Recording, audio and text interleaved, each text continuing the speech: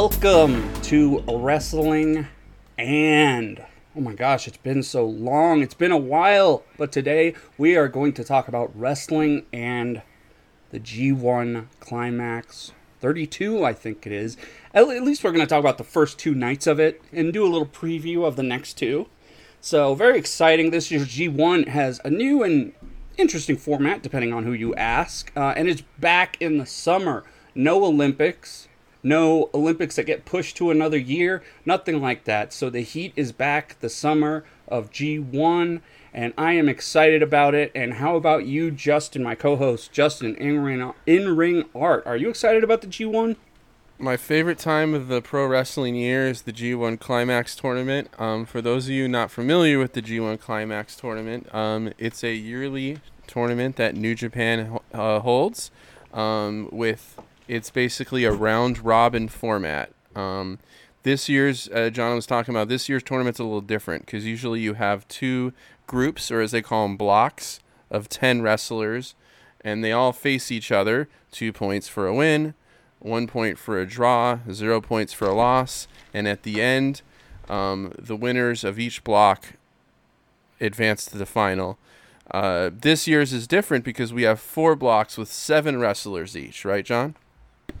Yeah, I think that's right. 7 wrestlers each for 4 blocks, and so it's a little different because the winner of like block A will go. I don't know if it's A versus B or C, but I believe it is. Okay. It is A versus B and C versus D. So the winner of as block semifinalist. Winner of block A will go against the winner of block B, and same for C and D, and then those two winners. So basically, you're turning it from a round robin into an elimination tournament at the end there.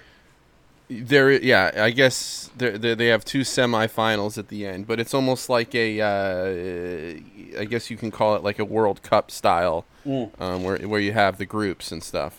Yeah, and you have to advance out of group play. So the reason that they're doing it, I'm not sure if it's just to be different. They're definitely getting more people in here because it's 714, so 28 wrestlers, right? 8 more wrestlers. It doesn't feel like that for some reason. But you have 8 more wrestlers, and my understanding it hasn't been this big since the year 2000. Okay. Another interesting thing is that you're only having 1 block match per night, which is good and bad. It's definitely really interesting, right? Like usually you do like all A block matches in one night, and then all B block matches. But now it's A block, B block, C block, D block. Like each is one night, so it's being also spread out quite a bit, as opposed to previous years. So it's probably good because, you know what? The wrestlers get to take a break, right? They get to heal their body. G1 is also always considered a grueling tournament, right? Like really difficult. And you're having hard-hitting singles matches almost on a nightly basis. And I guess the downside of this, which is very brief, to the schedule, is it's a little harder to keep up with the standings. Not knowing which night or who's in what block is a little more confusing now. I've started to memorize it a little bit. You start to just remember. Right. But then, it's a little harder to keep up in the standings and stuff like that. And then you have guys like Tom Lawler, who isn't having his first match in the G1 for about 9 days from now. Yeah, and he's still got 6 matches. So Right, and it goes from 6 matches for each wrestler to from 9. So there's a reduction there, which is good for their health, obviously. But the good side to it is, it just kind of, there's more wrestlers involved, and it feels like it's a little slower pace, so you get to enjoy it a little bit more. And I like the idea. It's definitely cool. It's definitely interesting. And in kayfabe, like losses and wins count a little more, I guess, right? And I kind of like the idea of having a semifinalist. It kind of gives them a little bit of a feather in the cap. If you don't just have to win the thing to kind of, he was the semifinalist, that kind of thing. It definitely opens it up to a lot of storytelling, right? Like there's a lot of different stuff you can do with the semifinals, and whoever loses that, there's a story there, and then the final. So it's interesting. It's unique. I'm down for it. I really don't have anything bad to say about it. It's been kind of fun to watch like each one block. Like you're kind of getting used to it. Not all the blocks are easy to remember except the A block, which is the Monster block plus Okada and Yano. Like that's pretty much all it is. the monsters plus Okada and Yano. So, and Tom Lawler, I guess. He's not really a monster. But, all right, jumping right back into things, guys. Sorry, we had some technical difficulties involving Zoom licenses, which we've never dealt with before. No, we're good to go now. We're on, well, we don't have to say our platform, but we're in a better place now. We're in a better place. We are using the Star Trek hologram room now to communicate. So Holodeck. Holodeck. Is that what it's called? Yeah, that's right. I think so. I'm not really a Star Trek guy, but I do remember the holodeck. We've all seen a little Star Trek here and there, right? A little bit. Yes. So we were busy talking about the new format of the 4-block G1. It's kind of funny because you remember back in the day when Finley and Hanare used to be like, C block. Yeah, now there's an actual C block, and I don't think any of them are in it, ironically. I'm trying to think. Yeah, Finley is what, in D block? I believe so. Yeah. And I think Hanare's in B or He's A. in A block. Right. A block's the easiest one for me to remember because it's, like I said, it's all the big guys. So you got Fale, Archer, Cobb, Jonah, and Hanare. Right? And Okada, yeah. Wait. And Okada and, what's it called, are in those, Okada and Yano. Yeah, Wait. isn't, Are there 8 people Tom in the Lawler? blocks? Tom Lawler's in that, too. Wait, so there's 7. 8.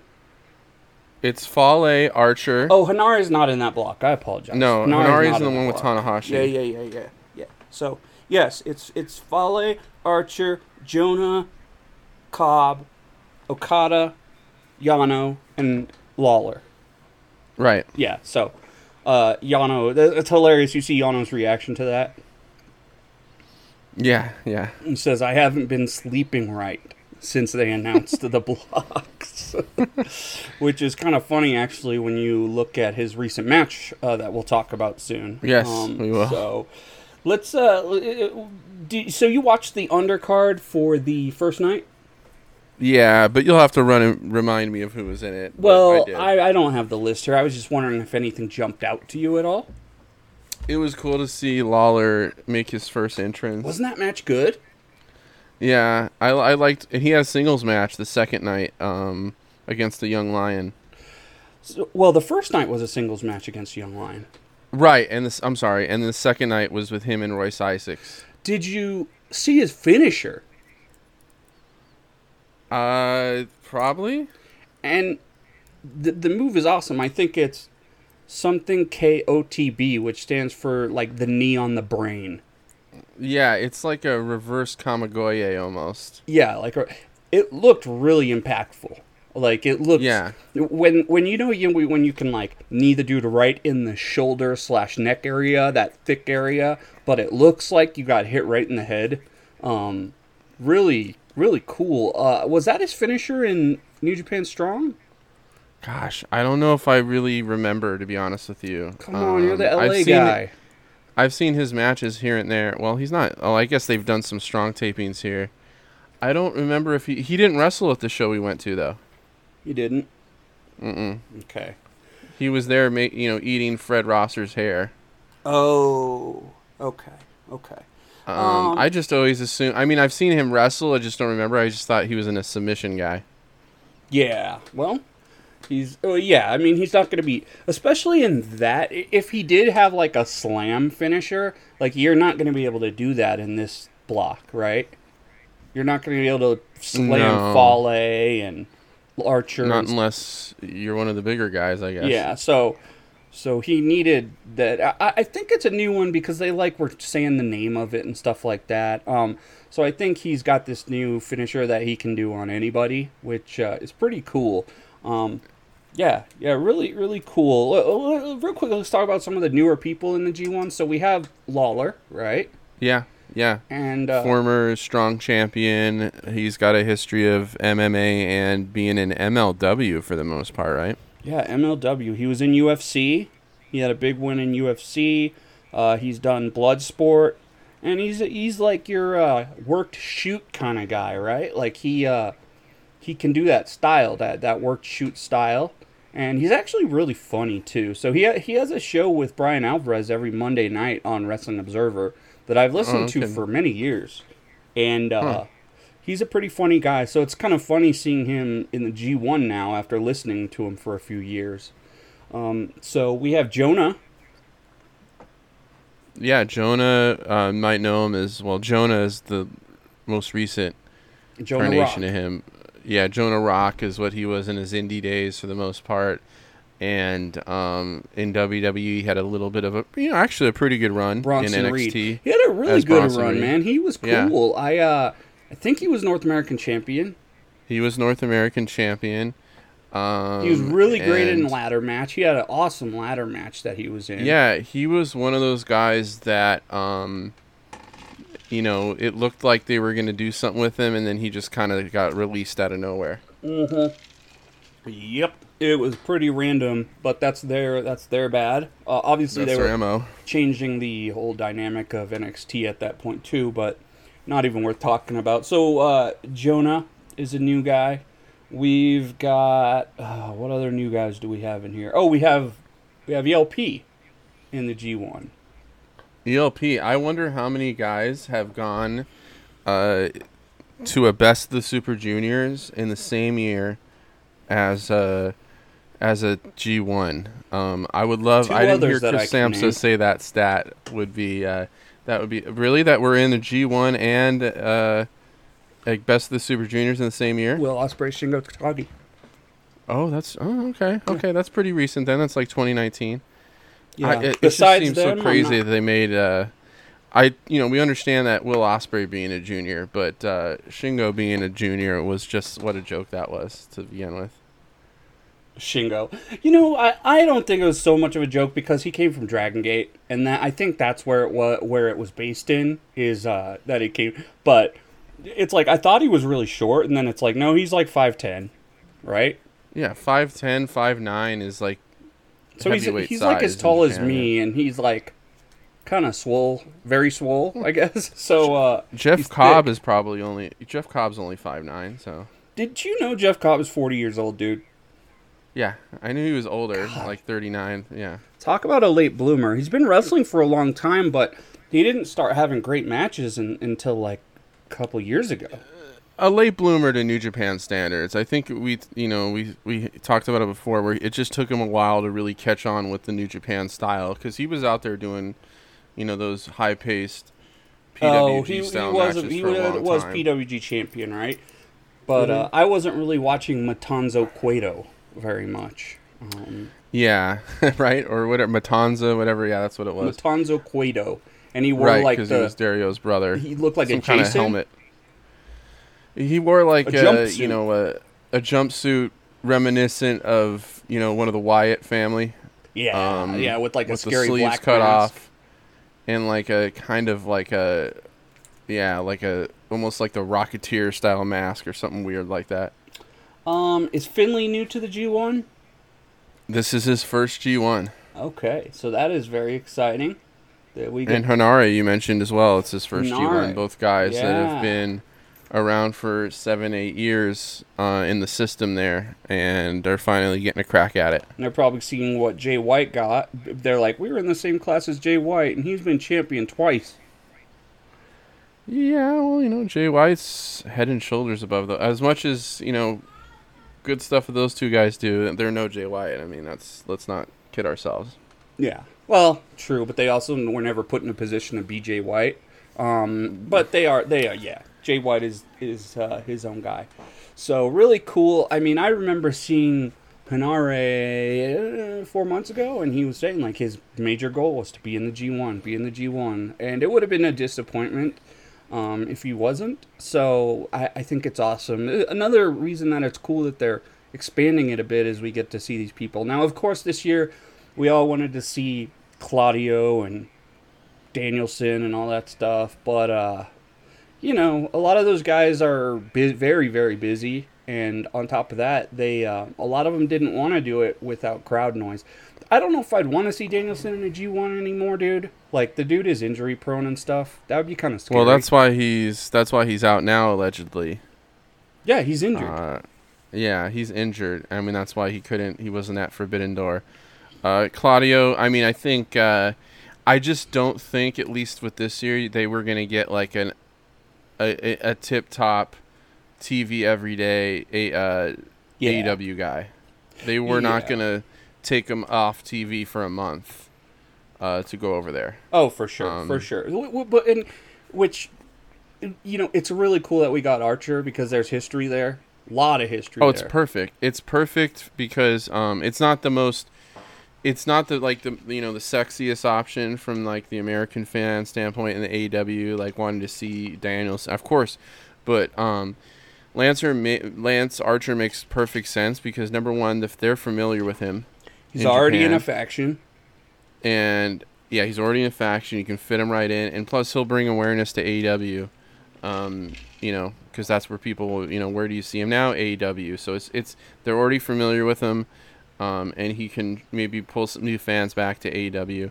He's someone that AEW can lose for a month, and it's not a big deal because he's kind of had that role of how do I explain it? He's like kind of like a gatekeeper kind of. Yeah, he's kind of like a lot of dudes will get their chance against him to go through him and move on up. Right.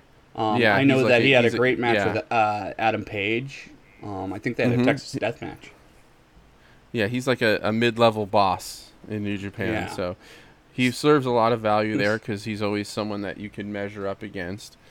And it's always the baby face got to go through Archer to get to the champion. It makes sense, and he's the perfect guy for them to send for a month. If your goal is to, get Japanese fans into the AEW product more. If only they would have sent Jake the Snake with him. I don't know if Jake would have made it. Did you watch last night? Did you see Archer and Taka Michinoku, their tag? Yeah, I did a little bit. Yeah, it was so funny, man. He was like abusing Taka Michinoku. They're still treating him like a little bit of a punk, aren't they? Taka? Yeah. Well, yesterday he was. I mean, he kept slapping him around, and then he tried to body slam Taka into another guy, and Taka was like, "Fuck that." I think when he got brought back in recently, they were kind of making him get beat up by everybody. Remember, and take everybody, and take everyone's finisher or whatever. Well, clearly, the Murder Hawk Monster is totally okay with fucking with Taka Michinoku because he really fucks with him.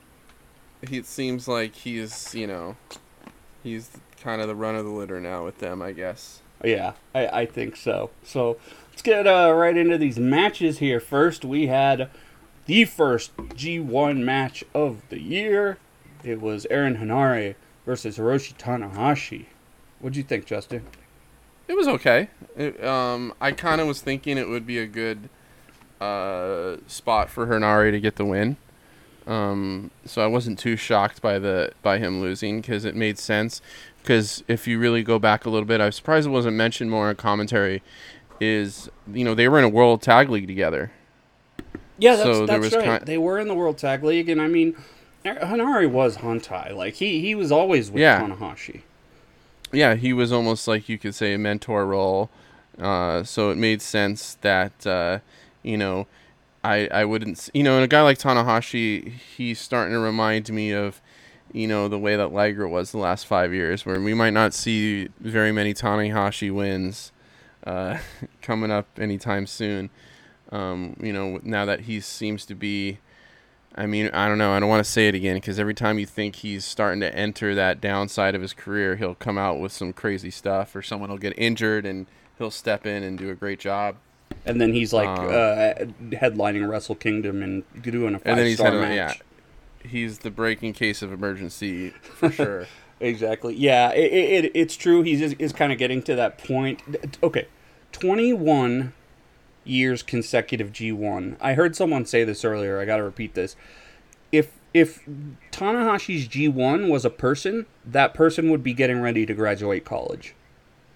Yeah, it's incredible. And I mean, listen, there's just something about the guy. Like, you see him walking out to the ring, and you see kind of the hobbleness in his knees. And when he hits the ropes, there's just a little bit of a crink to. Oh, dude, he definitely looks in pain. Like, but when he goes, he goes.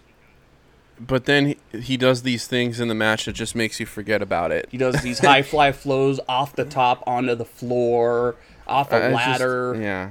I mean, the guy can still give you a 5-star match if you need it. Very much an Ishii type with the, like, hobbling. Not as hobbled as Ishii, but, yeah, like, when he runs, you can tell, like, something's up.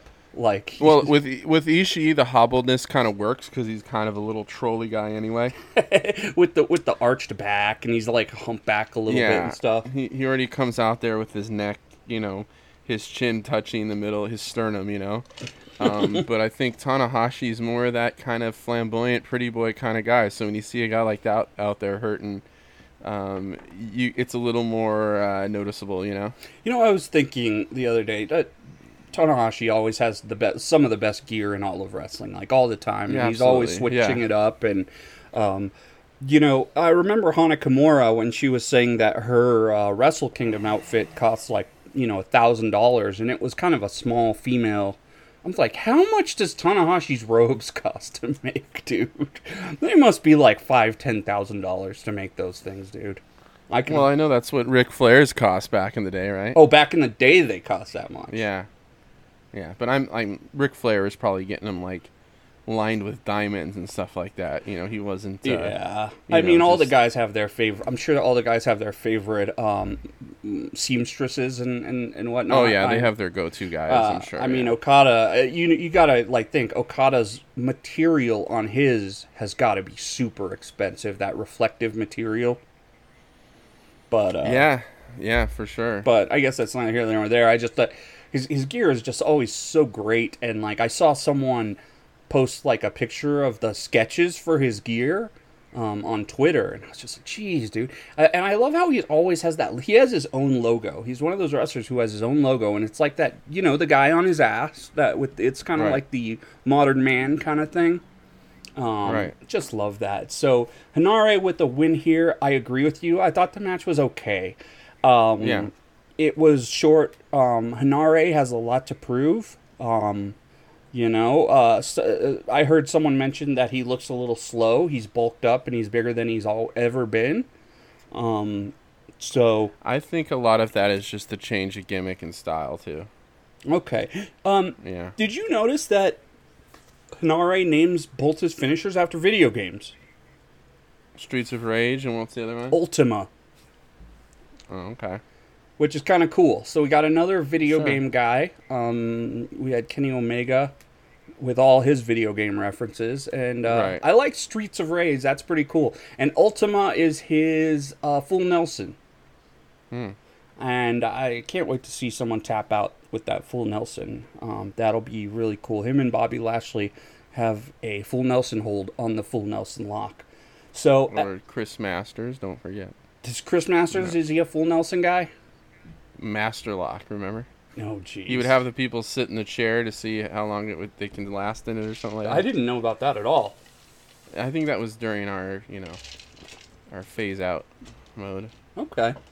I don't even know who that is, actually. But, next match, we had ELP versus Ospreay. And let me tell you this. I heard someone mention something really funny. This was Wei Ting from Post. He said that ELP is like the Wario version of Will Ospreay. You know what I'm saying? Like I do, but I can see that. Yeah, he's the same kind of size, height wise. You can do all the athletic stuff, but it's not quite as clean. He's a the thing I thought this match was pretty damn good. Me too. It's a match. I liked it a lot. It is like it was a junior style match, Mm-hmm. But the thing I really liked is that ELP buckled down and went serious. He didn't do his comedy shtick in the match. There were no dick punches or old schools or whatever he does. He was there to win it. No, I think it was the perfect, guy to put him out there with. Let's put him out there with another guy that was a junior before, and they can get some familiar things going, and then we'll see what he does in those other matches that he has coming up with the other opponents. Well, and they have a lot of history too in Rev Pro. ELP beat Ospreay in Rev Pro, And Oh, okay. you had probably heard, but Ospreay was the one who was vouching for ELP getting into New Japan. Well, there you go. I did not know that. That's awesome. Yeah, so they have some history there. They've wrestled each other a bunch before, and I thought it was a good match. The opening was awesome. I mean, Ospreay just out of nowhere just goes for all his junior moves, like straight out of the gate. Sasuke special, Asuka, you know? Kind of a random question though, kind of a little off topic, but do you know why the three guys weren't at the press conference? It was flight issues, They had flight delays and so I stuff. don't think they were in Japan. They were just they were delayed and they didn't get there yet. They either weren't in Japan or they were in the air. Right. So nothing too Right. crazy, you know. I mean, Yeah, they weren't like COVID busted or anything. no, Not busted, but like no. they didn't test positive. Let's hope we don't have to Right. deal with anything like that. This Well, now tournament. that they're there, I think they'll be okay. And that was ELP, Tama Tonga, and who else didn't show up? ELP, Tomatonga, and there wasn't Tom Lawler made it, so he wasn't on the same flight. Kenta? No, Kenta was there. I think Someone else. There was. I thought there was three that didn't. No, make, well, anyway. there was, but they all gave their little notes and stuff. So, and ELP of course said that his Archer wasn't yeah, there yeah. either. ELP said that his name stands for extremely long phallus. And I thought he was going to go for extremely long penis, but he went for something a little less vulgar. And he actually, Well, PH. yeah, and Phantasmo PH. oh, okay. And then also he had that on his jacket, his light up jacket, coming out. Did you see that? He's yeah. I didn't notice that, but he's a goof. He is a goof, but like I said, he turned it on this match. He got serious. His kicks were awesome. He kicked Ospreay at one point, and Ospreay sold it by just folding his body in half. Did you see that one? Does that ring a bell? Yeah. Yeah. That sell is so great, man. And the fucking hidden blade at the end was so violent looking. And I love that, like, he was staring at the ref and left himself vulnerable. I just thought it was a great finish. Yeah, it was cool. Ospreay, I really like that Ospreay can take you out with one of an assortment of moves. Yeah. I think that's cool. You really never know. Because, sometimes he does like 2 hidden blades and it doesn't work. Sometimes he has to do the Stormbreaker. Well, the hidden blade was just kind of a signature move, not necessarily a finish for the longest time. Along with the Oz Cutter was his finish originally. And then he brought in the, what's it called? What's that, like, kind of twisting thing? Stormbreaker was brought in. And then all of a sudden, the hidden blade out of nowhere went from being like just a signature move spot to being the finish. Yeah, I thought that he had debuted the Hidden Blade and the Stormbreaker at the same time in Wrestle Kingdom against Ibushi for the Never Openweight title. I think that's the case. I think he debuted those together. I know that he fucked up Ibushi when he first did it, and Ibushi had to be stretchered out. Do you remember that? No, I don't. But I kind of remember the Hidden Blade coming. Well, I think I just always remember the Hidden Blade being there. Yeah, because there was a talk about like the Stormbreaker became the new finisher at some point. Maybe when he went to heavyweight. No, that is what it is, and I think that's when the Hidden Blade came out too. Is he was basically saying he had to figure out new moves for heavyweight, which is funny that I could have sworn he used the Hidden Blade before, but whatever. It's kind of funny though because he gets the Stormbreaker for the heavyweights, even though that move is like harder to do to heavyweights than the Os Cutter. But also he, if he's going to be a heel, he wants a little less of a flashy move. Even though the Stormbreaker is pretty damn cool, so he puts out ELP with a violent front to the face hidden blade. Yeah, so nothing hidden about that one. Yeah. No. Yeah, it was pretty cool, and I love that he looks up, thought he had 3, boom, like made himself look vulnerable. I really like that finish. Yeah, really great match, and I think we're gonna see a lot of that from El Phantasmo the rest of the way, and of course Will Ospreay. Yeah, I definitely hope so. Moving on, we had Jay White versus Sonata. What do you got on this one? It was pretty good. I thought it was better than the Hanari Tanahashi match. You know, not the hugest fan of Sonata, although he's improved a lot lately, in my I opinion. feel like we've been saying that for years, though, haven't we? Yeah, but you're gonna get that type of match with Jay White, and I don't think they're the slickest of dance partners in terms of their styles. I don't think they go together too well. Because I don't think Sonata's fiery enough to kind of counter, Jay White's tactics. It takes a nice fiery baby face to kind of, really deliver well against Jay White. But it was good. It was good. They're both very, talented guys. And, Jay White's just incredible. One of the best in the world. And the talking during the match and all the stuff with, trying to get the fans to cheer and stuff like that. Yeah. I actually liked this one more than the Ospreay match. I really liked this match. Something about it really it was good. Really spoke to me. I feel like one of the things I like was not a ton of interference in the match.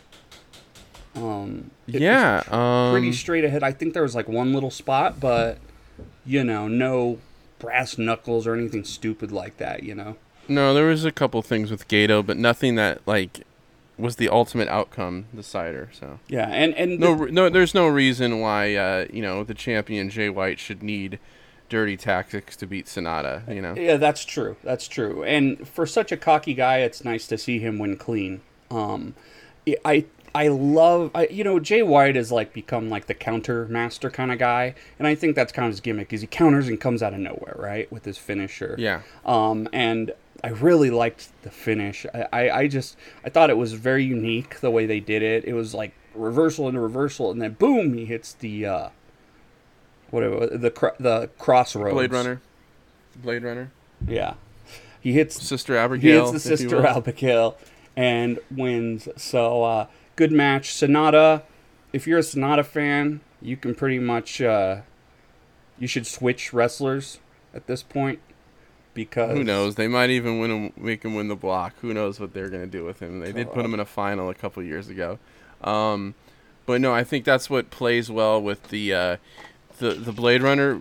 Actually works when you do those kind of flip flop finishers. Mm-hmm. When they switch back and forth. The Blade Runner is really good with that. Yeah, it looks good in that type of spot. Yeah, it does, and all it takes is just this one little position, and boom, you never know if he's going to hit it or not. He'll get you into the position, even at the very end of the match. He'll get you in the position. And you're like, oh, he's going to hit it, and then they slip right out. So right. It's easier to go. It's easy to go either way with it. And it's just fun. You look, it's one finisher. The Cody Rhodes does the same finisher, but the way it's implemented. I think his is a little different. I think his is almost I don't know. I have to look. I know it's a little different. His Sister Abigail is the yesterday. same move. Well, maybe I'm wrong. I think he does. I think he does something more with the arms. Okay. With the crossroads, I could be wrong. I could have swore I watched him videos of him yesterday and compared. Sister Abigail and the Blade Runner are the same, except for he doesn't kiss. He doesn't kiss the forehead, which he should. He should. Yeah, or he should slit the throat. Just straight up go all the way. So especially in a no holds barred match, right? Because it's legal. So after that, you had the main event, which was Okada versus Cobb. I thought this was really good. For me, Jay White was my favorite match of the night, but Cobb and Okada, they can always go. I didn't think this match was as good as their God, I don't even remember when they last wrestled, but it was the last match of the block night. Okay. It was and it was for the the final, for a spot in the finals. I felt like they did it a little too early. I wanted to wait at least to the middle of the tournament to see this match. Yeah, a lot of people too were absolutely sure that Cobb was going to win, and for me, just looking at the way it was set up, I knew that he had no chance. I mean, there's no. Go ahead. I feel like it being this early in the tournament, they had to get Okada the win right away. Well, for the first night of the G1, dude, there is no way that Jeff Cobb is going to be giving the promo to the fans. It's just not going to happen, man. I mean, Jeff Cobb, his promos too are kind of I hate to say it, he talks like you and I talk, bro. He's not Hey a man, screamer. but he did drop the Michael Elgin line in the press conference. And what was that? You didn't hear this whole Michael Elgin business? No, I heard him. He said promo, promo, promo, promo. No, All these guys are Michael doing promos. Elgin allegedly got arrested for stealing protein powder in Japan and got sent home from NOAA. What? Yeah, it's been all over, man. No, I'm I surprised knew you that haven't he got seen it on dropped, Twitter. but I didn't know that that was the reason. Yeah, allegedly. He's kind of doing his little denial thing about it, but he That guy's a allegedly fucking idiot, bro. He's always getting Yeah. in trouble, man. Like, To me, it's like, listen, if you're down on your times, we've all been there. I get it, but don't you think if he went to like the NOAA office and hey, can you guys get me some protein powder? yo, They would've how's found a he way to get down him on some his free. time, bro? He's making money in Japan. Well, he's probably got a lot of money to pay with whatever legal cost, and he's probably got child support and all that. I don't know, but I'm just saying, you never know. What I'm saying is, all I know is that if he was in dire need of protein powder, I'm sure somebody in Japan would have hooked him up with it He could have without called having a to friend. shoplift, or just called the NOAA office.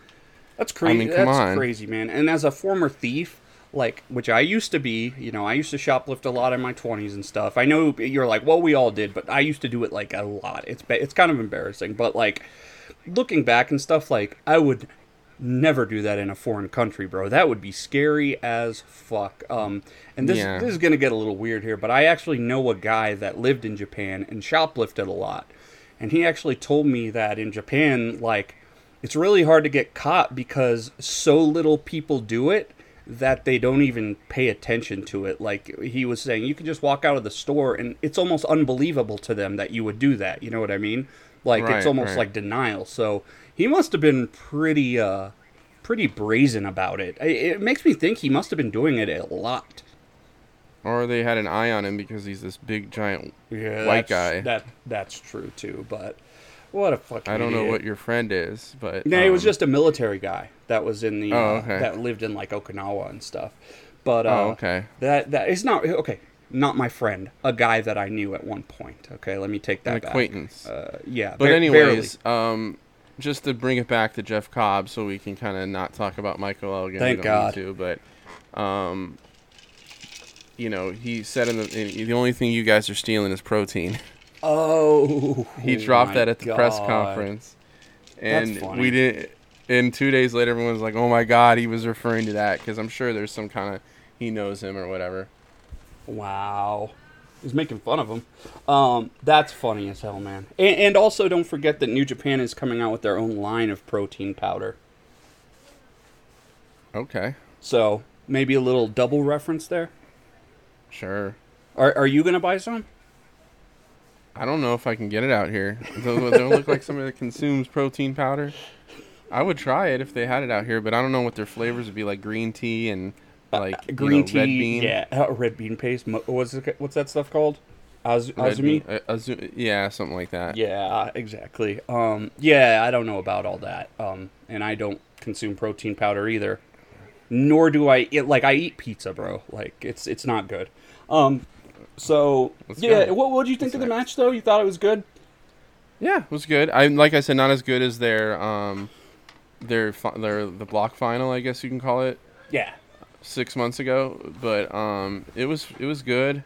I Is- love Jeff Cobb. Isn't and Cobb just like the way he throws people and stuff is just incredible, dude. effortless. Okada and is he did big. that. He did that gut wrench from the top rope. It was incredible. And and the board came up, and they had The board came Red up. Shoes had to stomp it down. Yeah, I think Okada was telling him He's that the going board is up. referee, and he's all Yeah. dingu de, and I'm like, wait, what's going on? And then you see Red Shoes stomping. I thought Yeah. they were gonna have to take it outside the ring and get someone in there. But I guess it was a good thing it was the last match of the night. Yeah, they actually. But, it's funny because in WWE, when the ring breaks, it's a gimmick. Now that a Yeah. little different because for them the whole ring actually collapses and then a ref just falls and collapses. breaks their collarbone. But like in this one, it's like no, the ring really did break. A pallet popped out. But no, anyways, it was a really, really good match. I just felt like the timing of it in terms of the tournament, it just wasn't placed right in terms of the schedule. But Yeah. We're not going to see those guys wrestle again, and they're obviously great dance partners, but then we got a bunch of Haas fights coming up, so we'll see what happens there. Oh, yeah. All right, moving on to night 2, which I thought was a fucking great night. I guess not fucking great, but it was a really, really good. It was a really good night. Really it was good. Fun, yeah. Made me really miss the crowd, though, and that's because of this first match, Ishii versus Taichi. Now, Ishii and Taichi had a match a couple years ago that for me was like a 5-star match, and part of the reason that match was so good was because the crowd was freaking the fuck out. I think it was a Korakuen Hall match, and man, like it's kind of a match I'll never forget. Like, you know, Taichi does his like pose before he kicks you in the head. You know that pose, like kind of like a no pun intended Tai Chi or Kung Fu pose. I just remember him going in sumo-ish type of thing. Yeah. I remember him going into that pose, and the crowd was just freaking out, and I missed that, but they still put on a great match. Taichi is becoming this like tough, hard-hitting guy like now, right? Like I've never seen a guy. It's just funny because I was thinking about it. I was like, my uncle's a big sumo guy, and I don't think he's seen much of Taichi, and I could just imagine myself saying, you know, this guy Taichi, as you hear that song being played and him coming out looking like a role-playing game character from 1993, maybe 97. He's coming out there looking, with the masquerade kind of outfit, right? Mm-hmm. He actually takes a big influence on his style from sumo. He's a big sumo fan. I was like, you don't get that out of him walking to the ring, right? I haven't noticed that. How what's the sumo? I mean, I see kicks to the head. Oh! That was the one thing I was gonna say. Why I loved the finish of this match was he used that sumo elbow, the hakuho, right? Like they was mentioning it. Chris Charlton he used the sumo kind of strike. Oh, I did see elbow, that. Yeah. And that led right to the Black Mephisto, and I thought that was awesome. Okay, that was kind of cool. Yeah, he did the rushing kind of elbow, huh? Right. And it kind of, when the main event came about, which we'll talk about in a minute, there was kind of a similar spot, or something I thought could have been worked out similarly, but I love that elbow that led to the Black Mephisto at the end. That was just like a nice, quick, sudden finish. And these guys just obviously beat the crap out of each other. I don't know how, we'll have to donate Ishii's brain to science to really find out what's going on in there. He's probably got the brain of a 96-year-old. No, dude, he's a lot of these guys that wrestle this style and this way we see, it's like you come to find out that they're actually so good at what they do that they can do it in a weirdly safe way. You know, it's like the headbutts, that's a different story, dude. That's stupid. That's just crazy. Like, he just must have a thick skull or something. I don't know, man. Yeah, I don't know what he's going through. The headbutts. In fact, I think worked headbutts look better than the fake headbutts. Like, so I think they actually just look better. Like with the stomp. Look at Kento Miyahara, for example, just amazing with worked headbutts. I don't see the point of the clunking coconuts unless you want to have another Sakura Genesis situation, but I mean, who knows? We'll see in years. Hopefully, it doesn't do anything stupid. But it was a great match. Taichi looks awesome. Ishii is always good. There's no surprise there. So good stuff, man. The next match was Toru Yano versus Jonah. I think they did Jonah fucking dirty, putting him up against Toru Yano in his first match. I mean, it wasn't even like one of those creative. Like, we'll always remember the Moxley Toru Yano match. Gave us a great. I will, because it was his meme. First loss, right? Yeah, it gave us a great meme. It gave us some great after promos. It was kind of creative in terms of a Yano match. Taped him to the young boy. I mean, I really liked it. I thought it was funny back then. I thought Moxley took it well, but I didn't. What was it, like a low blow when he just got counted double low out? blow. He low blowed Tito and him. Yeah, I just thought it was a really uncreative way. And yeah, like the guy coming in here, don't you want him to establish a little bit of his force? Yeah. Hopefully he'll get it back with some other stuff, but I don't understand it. I would have gone with Okada and Yano right away. just to get it out of the way. Yeah, yeah. Get Well, your super serious guy and your comedy guy. Let's do that night one, and then we can move on. You know? and we got that coming right up. But yes, I agree. Although Okada, well, yeah, you could have made that the main event, I suppose. But you really don't want Toru Yano in any I would have put main the event. champion as the main event. You would have put Jay White as the main event. Well, then who's gonna send the people home happy? Jay White. Jay White. I love Jay White. Jay White doesn't make anyone happy except himself. He's your champion. I suppose so. But Take it and like it. You don't go home happy every night. So yeah, they did Jonah dirty. Yeah. I thought the finish was okay. You're right. It was a very typical, but that's his role. We all know that. It's not even worth saying. That's his role, and we'll see. Maybe he'll go on a string of spoilers and be surprised. But are you going to watch their glamping, Chaos Glamping? When does that come out? The DVD and then the pay-per-view, all that stuff, right? Yeah, I ain't watching it on pay-per-view, though, I'll tell you that. I'll figure out a way to watch I'm not. it. But No, I'd be interested in checking it out. I'll get my wife to translate begrudgingly. I'm sure they'll have subs, right? I don't know, maybe. You're gonna make her sit there and translate the entire 1 hour? Probably not. Has she done it before? No, I mean, we did watch the Tanahashi movie. My That was dad is on a there heel for a while. wrestler. Yeah, I don't think that's on there anymore. I don't recall if they had subtitles or not. I think they did. They must have, because I mean, It was a good movie. everyone told me they were like the booking in this movie was like amazing booking, like fake, but like they were like the booking was incredible. If it were a real wrestling, I know Okada was the heel. oh, they switched him on the end. Yeah, Okada was the heel. Sweet. No, I think get so. their names mixed up because Makabe was like King Kong or something, and Something like that. Okada was like something, I don't know, It was gorilla. it was weird. Yeah. Yeah. I've never seen that, but I always wanted to watch it. It looked cool, and they did like It's a cute movie. It's a cute movie. they for actually sure. remember when they actually had a match, I recall. Yeah, that did happen at some point. and huh?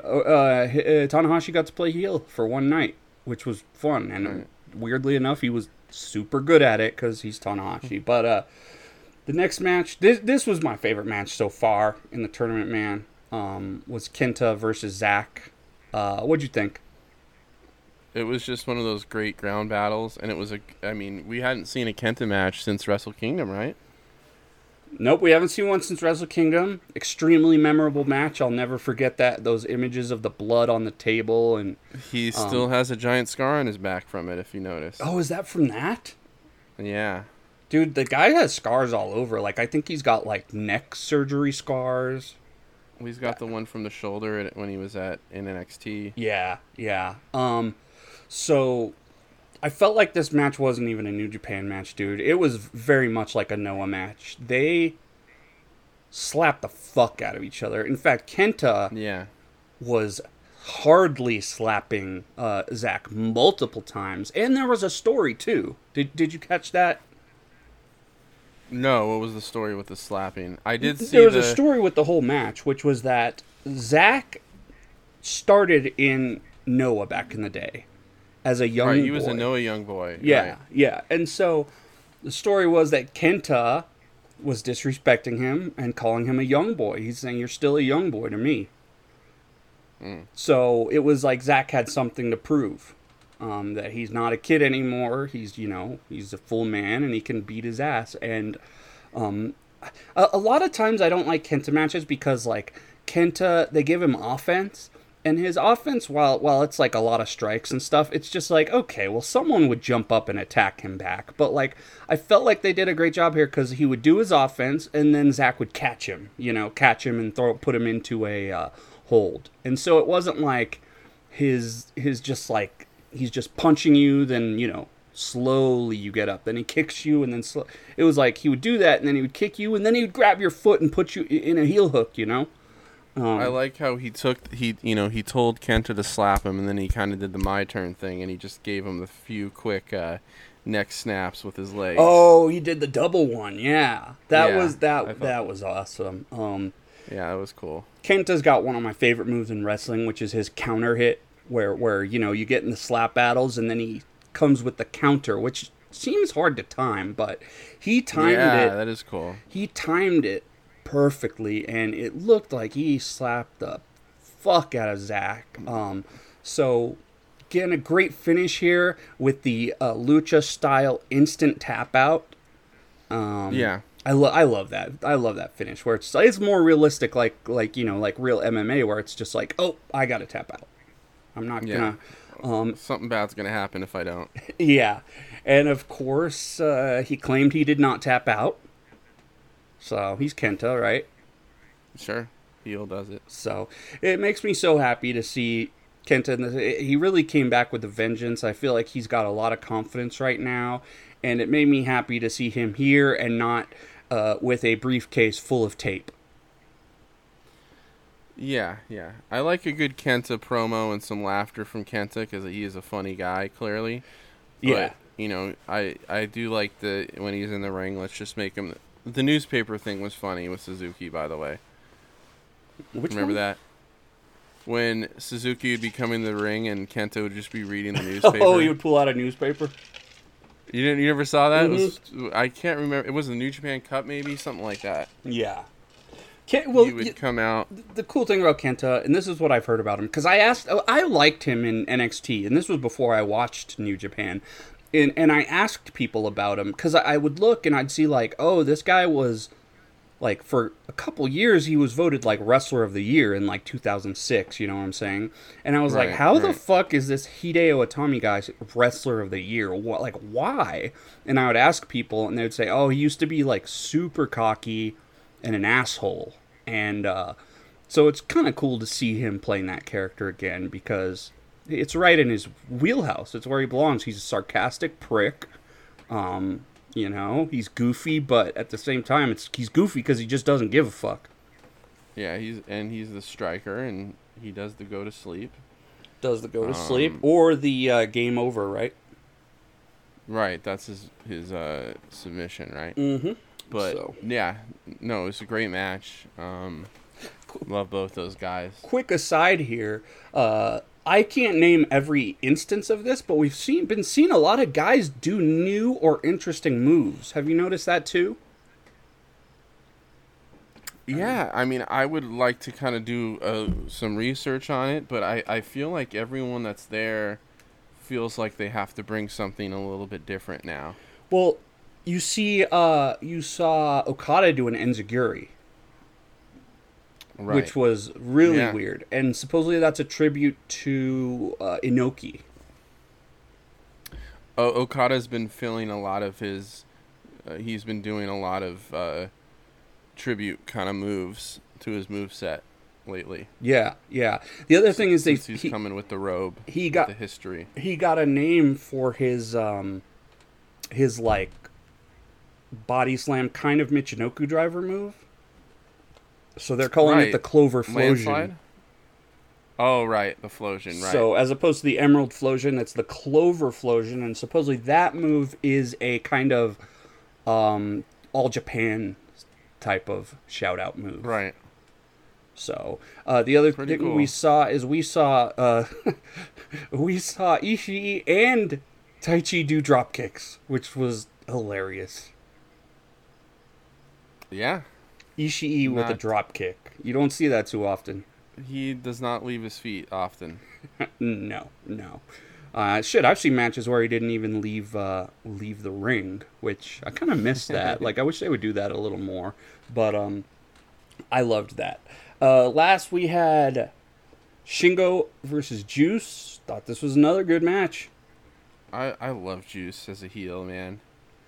I was very skeptical at first, but let me just say, man, he just plays whatever role they put him in.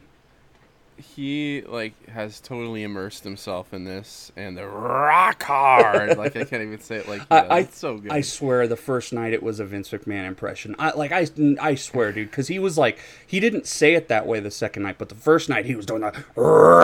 It sounded just like Vince.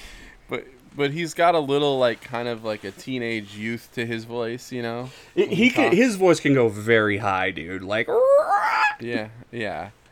That I love Juice Robinson. I've always been a fan of Juice, and he's almost kind of in a way a Jay White-ish type of heel now. But he's got every. I love. This is something I would mention if I was doing commentary. Is remember during the press conference he mentioned that the belt was getting repaired or whatever. Mm-hmm. I saw that belt. He brought out the other night, and it looked all scratched up and terrible. It has been for a while. If I was Kevin Kelly, like, hey, that belt wasn't in the shop. What's going on here? That would have been a good way to kind of play to the heelness of it all. So you say that he kind of reminds you of Jay White. Can you give some like specifics to that? Just a lot of talk during the match. Okay. Yeah. A lot of getting out of the ring and powdering. Yeah. A lot of psychology stuff. A lot more psychology stuff. A lot of talking. Obviously, it's not to the level that Jay White does it. And I think that because I was going to mention it. I mentioned it earlier, but with the left hand of God, he throws right. Yeah. To me, I would make that. I thought we were going to see it as a setup to the juice box or whatever he's using now, the rock slide or whatever. Mm-hmm. It's almost like the kick to the stomach before a stunner. Before a stunner. I wish he would do that more. Like there's the punch, and then he sets it up. Because sometimes, a good old punch to the face will be enough to knock the average person out, well, right? Yeah. Oh, yeah, for sure. So I would love him to use that as, like, a setup for whatever his finisher is. And it looked like he kind of botched the finish a little bit and just went with the juice box. Was I right in that assumption? It's the Pulp Friction. Right, Pulp Friction, sorry. Yeah, so, and this is something I wanted to say is... He wrestled so smart, and I even tweeted about that before Chris Charlton said it. Like, he really was like very aware of what was going on. That it's more so than I remember him being. Very impressed. So, for example, he was just doing those little things that like kayfabe like seemed very like really a wrestler would do. He would pin Shingo and then pull his arm out of the way so he couldn't grab the rope. Right. Little things like that. And then at the end, he goes for the rock slide, misses it, and instead of retrying it, which we all know like that kind of looks lame, he just goes for the Pulp Friction instead. I thought it was really smart. Yeah, I mean, from a kayfabe standpoint, it's really good stuff. And I have this feeling about Juice. Juice is someone that with no social media. He did that Alvarez interview saying he was going to walk away. Yeah. But I bet you, like, behind the scenes, like, working with Juice, I have a feeling like he's just really great to work with. I imagine, man. And he's been in New Japan for a long time now. He can communicate with all those guys. And he was in NXT, and he actually went into the dojo and trained as a young lion for a minute, right? Yep. Actually, he quit NXT. He was not released. He was playing C.J. Parker. I remember C.J. Parker, too. And I remember he seemed kind of lame. In fact, he got his ass whooped by Kevin Owens. And he actually, like, broke Kevin Owens' nose in their first match together. Or at least fucked it up. And they kind of had a little thing going on. But then I remember, it's like all of a sudden the dude's in New Japan. And he took a huge risk. He left NXT and went to Japan, and like you said, became a young boy, and he's won some championships. He's gone on that long babyface run. He's changed his character and look up. Well, not his character, but he's changed his look up about 20 times, and now not shy about that. Now he's finally getting to be this kind of crazy heel, and of course his promo after the match was great too. Did you catch that? Oh, yeah. Yeah, so he's going, moi. He's like, but y'all are Japanese. That's a little French for y'all. But when I put him on the floor, it's Ichi-ni-san. I know y'all understand what that means. I mean, he's one of the most underrated promos in the business. Yeah. We've talked about that numerous times. Well, and that's why I was interested to see his heel promo this time around. Because we know he can cry. Maybe he's just emotional, literally legit emotional. He does that if he doesn't quite like pull it off, he'll tell you. He's like, he seems depressed and stuff, and There's something natural about the way he talks. Even if he messes up, it just seems natural, right? for sure, very natural. Definitely charismatic. And when he shat himself, he did that. I sharded, right? But I did. Well, I will say this. Like, I think I told you before, but when I was at that G1 in 2019, he was like probably the most over. He got the loudest reaction of any other foreign wrestler, Wow. including Moxley. Wow. What was Omega in that G1? No, 2019. So it was. Okay. They were. Oh both no, in that tag was the matches that was night. the Moxley one. That was the Moxley one. Yeah, So I think the night I went, it was Fale and Archer, which ironically we're gonna get again. Mm-hmm. Evil Ibushi. Evil won that match. God, Evil. That's another thing about this block is we don't have to watch Evil every other night. Osprey Okada. Oh, No, you were at that I'm show. sorry. No. I'm sorry. Osprey. It wasn't Osprey Okada. Osprey It was Tanahashi? Okada and Zack Sabre Jr. Okay. And the main event was Kenta and Tanahashi. Okay. Cool. And Archer against, was it Sonata? No, I'm sorry, Osprey Sonata, I think. Nice. And what city was this It in? was a pretty good card. It was actually, ironically, in the match we watched it was at the Ota City Gymnasium. Ota City Ward. Yeah, which is Tokyo, basically. Okay. Just a little outside. Yeah. Nice, man. Yeah.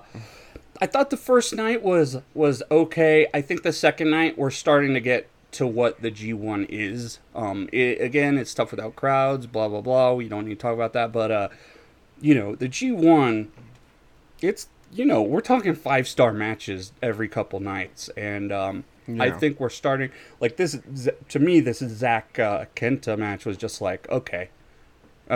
They're raising the bar. It's arrived. Yeah. It's I'm excited for,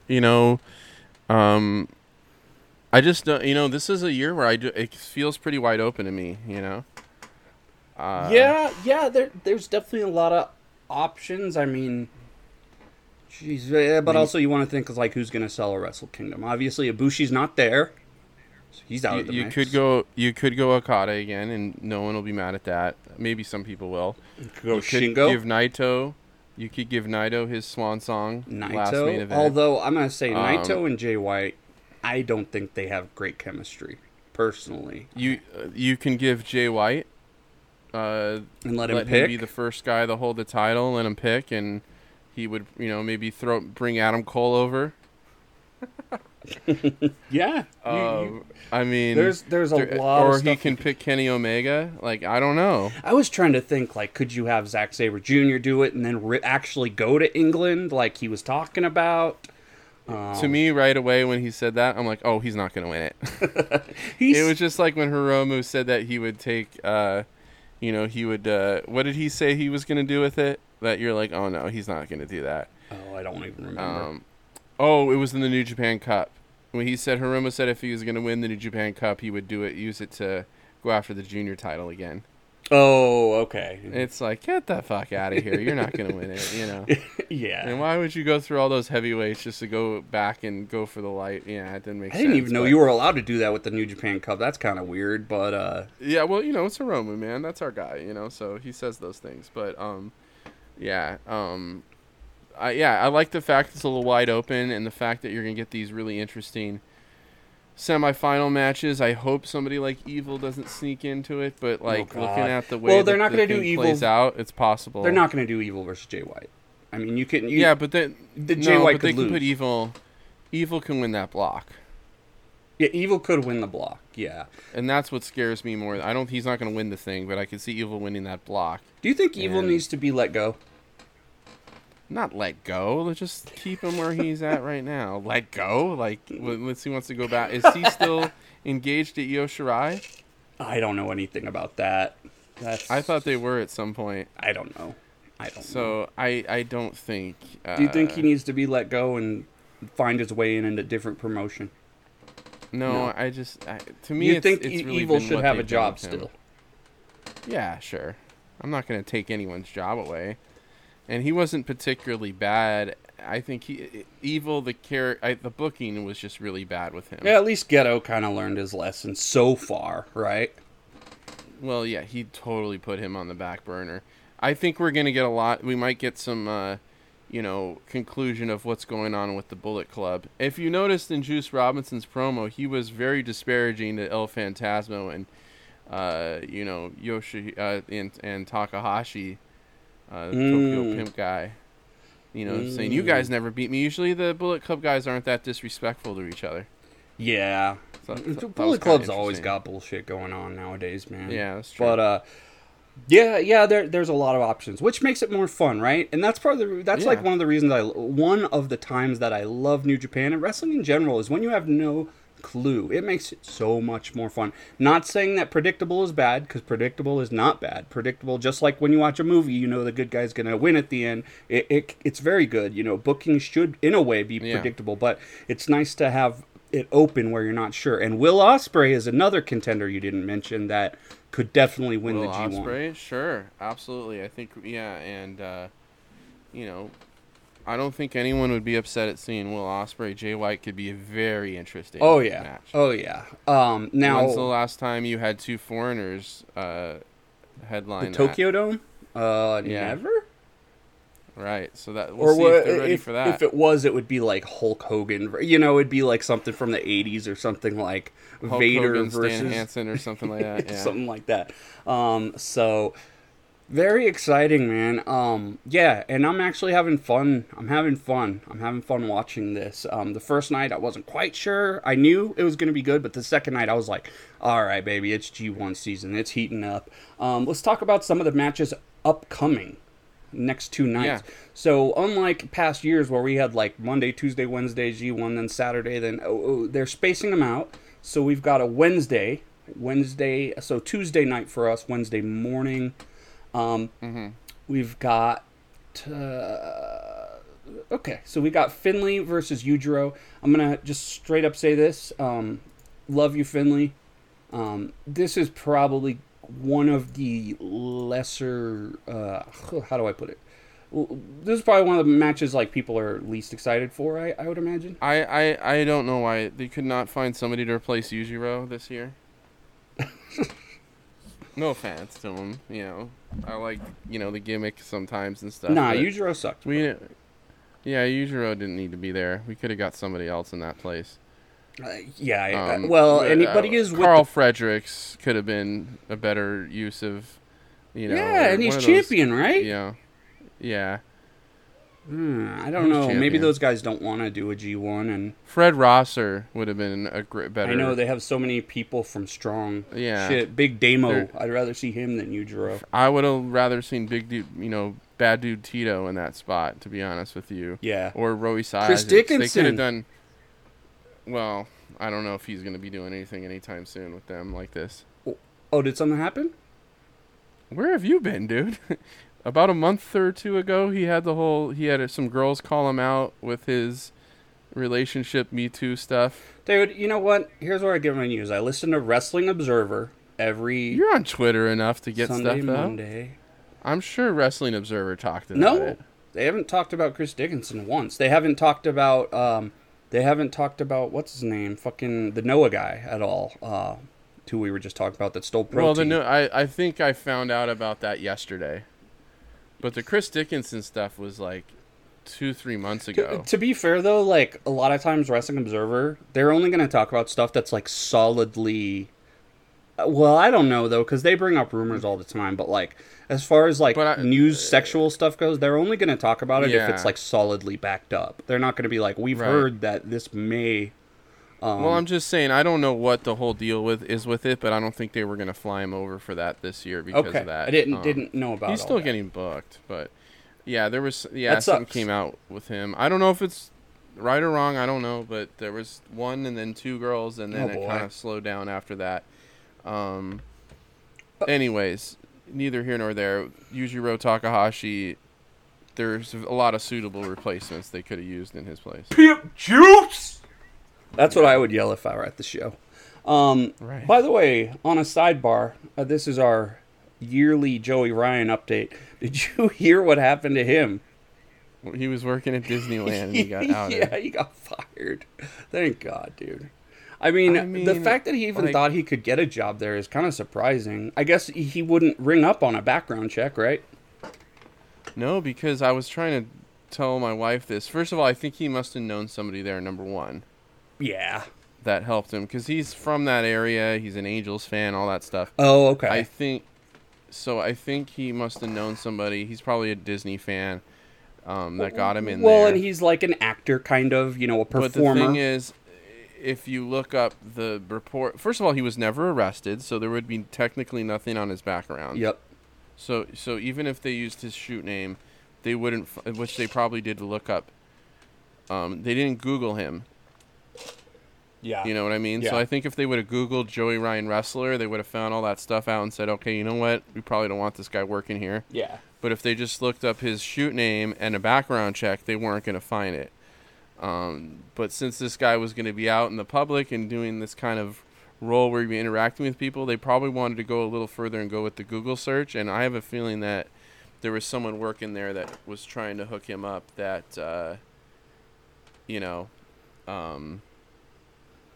when you're that infamous, dude, let that like slip your through. name is gonna pop up somewhere. He's going to get caught. He was going to get caught eventually. That's the thing. It's not like he was, dressing up like Goofy or something like that in the costume. I am. He was. I'm quite sure that just like many people who are deviants in that way, he'll probably end up becoming a preacher eventually. That's my guess. Well, he has done the church thing. I know you've seen like that's Yeah, a what he's little bit. So claimed to have done. he'll probably start a church and claim that he changed his life. So, Nah, he's already doing that. But except for the starting a church thing, I just thought like, you know what, dude, you might just have to become a personal trainer at a gym. yeah, there you go. Yeah, that's not the worst idea in the world. Watch you go to the gym and you're like, I'm gonna lose some weight, man. I'm gonna get into the gym. And anyways, the next. And you hear, do you like pina coladas? It's like, oh god, dude. You'd have to be like, well, I guess he's pretty fit, so shit, he might know something about, Well, I'm pretty sure you would know how to get into shape. Yeah, it's like, well, let's separate that. Tama Tonga versus Chase Owens. So we have a story match here, right? Like we got some. It'll be good. Sure. It'll be good. Did you see Tama Tonga's T-shirt, by the way? Is it with the like It's lion, one the of the rainbowy worst lion? T-shirts I've ever seen in wrestling. Dude, you know what was cool was that I wish I regret not buying was the Thomas Island stuff that he put out for a minute. Those were really cool things. Oh, he doesn't have those anymore, or what? I don't think you can get them anymore. Yeah, like they were like with the T key and the really cool. Okay. I wish I would have jumped on those when they were out. Yeah, man, this shirt is one of the worst shirts I've ever seen. Now, if it said like, It looks like a Lion King musical shirt, right? It does. If it said like, I would excuse it a little bit if it said like Pride Month on it, then I could be like, oh, I understand it, but it's got a lion with paint all over its face dripping, and then it's got like, and the weird thing is the lion. Are you looking at it? I have it in my head. The lion is photorealistic with a CG crown on it. And then it says, King of Sports Tama Tonga Team Hontai, and with rainbow colors. I mean, dude, even NXT 2.0 wouldn't sink to this level. So while I love Tama Tonga, I think he got screwed on his gear this year. No, wait. I'm going to look it up because, I'm a bright colors guy, and I see it now. Yeah. Hold on, I'm gonna really get the full view of it. It's just he went from like some pretty cool shirts to this. It's okay. I don't think this is gonna sell anything, dude. And that's why I'm thinking of buying it. Actually, it's yeah. I mean, I like the colors, and I just don't think it works. It doesn't fit him, even as the baby. Well, because his colors are what, like gold, red, and black? It's like 49ers colors that he's been using lately. Yeah, let's And it's really a risk when you put out a white T-shirt for wrestling fans too. Oh yeah, that's true. I've heard a lot of people say that Hanare's T-shirt is really, really bad too, but I don't hate it. Have you seen his new? Is it Based? Based. Yeah, I I've don't heard think it's that, as bad but as people say. I mean, it kind of looks like a comic book, but it's really not that bad.